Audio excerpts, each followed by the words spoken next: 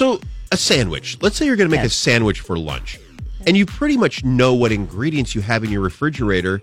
When you're making the sandwich, is there a lot of thought about what you're going to put on? I mean, isn't it pretty much if you've got turkey, you know that put mayonnaise on it. Okay, yeah, it's not like you're making the decision. Done. Yeah. Although, but yet, Lisa in her house, there's decisions going on. Very strange. It's an experimental thing every time a sandwich is made. Let's revisit the fact he doesn't cook, okay? And when I say cook, I mean he doesn't touch food unless it's done and ready to go in his mouth.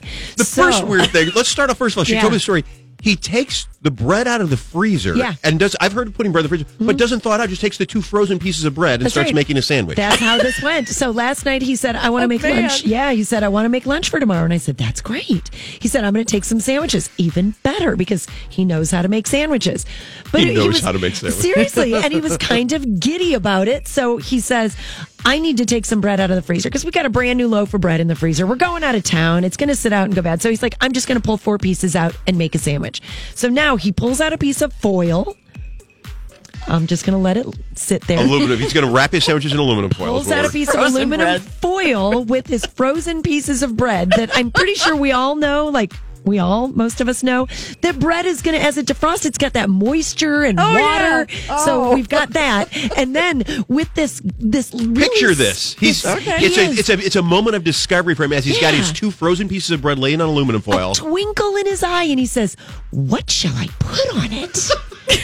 And it's not like they got a deli section in their house. There's pretty much only one lunch meat, I'm guessing, in the fridge. He said, do we have lettuce? And I said, yes, we do. And I said, we also have tomato, but I know you don't like tomato in your sandwiches. So he said, and I'll put mayonnaise. And I said, that's cool. I said, that bread, it might be a little moist and things. I'm talking about the bread here. That bread might be a little moist. So I don't know. Maybe you want to let it defrost for a second. Oh, that's okay. I'm putting the cheese in the middle so it won't get all funky. I'm like, what does apple have to do with the color yellow? I mean, what? I don't even get this. And he's just like stars in his eyes. So lettuce and mayo. Do you not have any saran wrap? Plastic wrap. We've got why would he choose aluminum foil? I guess because he thinks it's easy and it folds. That's the weirdest thing on this. Then he puts it, if we're really going to parse it up and really drill down to the problems here, he's putting it in one of those soft backed lunch pails too. So what? The minute you lean on it and it's foil, your sandwich is going to turn into this little mush. The water's going to fall the crease in the foil and all drip out in there anyways. We should probably check in for a lunch report. Yeah, later. exactly.